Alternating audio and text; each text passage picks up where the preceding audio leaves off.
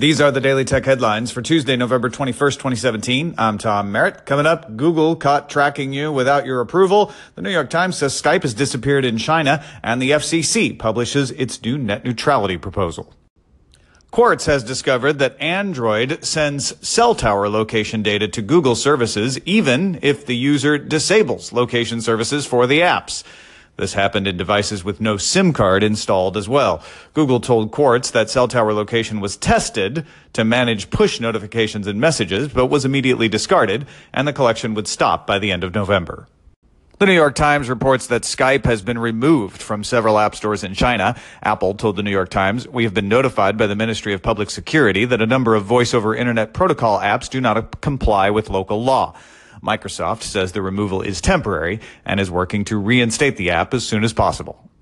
The U.S. FCC published its proposal for modifying open Internet guidelines. The FCC now recommends reclassifying Internet services as information services like cable TV rather than common carriers like phone service. This would remove the legal justification provisions against preferential treatment of traffic from certain sources. The new rules will maintain transparency requirements around network management practices. The proposal will be voted on at a meeting December 14th. The U.S. Department of Justice has sued to block a proposed merger of AT&T and Time Warner. The DOJ believes the merger would harm consumers and raise costs because of the combined entity owning both DirecTV, which distributes television programming, and Turner Broadcast, which provides it.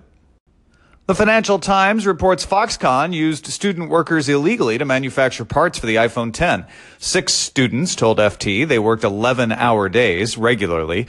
Overtime hours are illegal for student workers in China. FT estimates 3,000 students aged 17 through 19 worked at the factory in September, though it doesn't know how many of those worked overtime. Apple and Foxconn confirmed that students had been discovered voluntarily working overtime and remedial action would be taken. Looking Glass announced a hologram viewing device called the HoloPlayer 1. One version of the HoloPlayer 1 uses HDMI to connect to a PC. That one costs $750. A second version has an Intel Core i7 processor inside and works without a PC. That one costs as much as a PC or more at $3,000.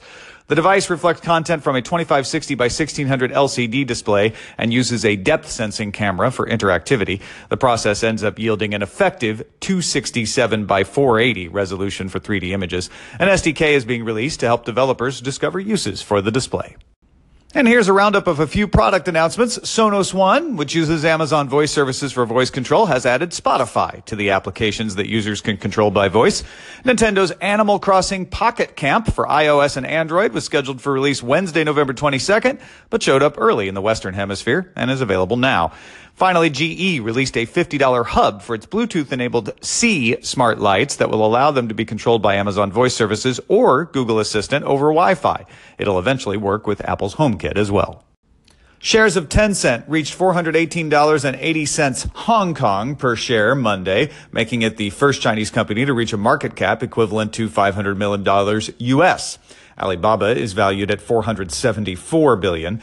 Tencent joins Apple, Alphabet, Facebook, Microsoft, and Amazon in the $500 billion club. Tencent's highest profile product is messaging app WeChat, but it makes the bulk of its revenue from PC and mobile games. Tencent also owns stakes in Tesla, Snap Inc., Flipkart, Practo, and Ola. Thanks for listening. Don't forget to favorite the station and make some calls in. We love hearing from you guys. Daily Tech Headlines is supported by its patrons at patreon.com/DTNS. We'll talk to you next time.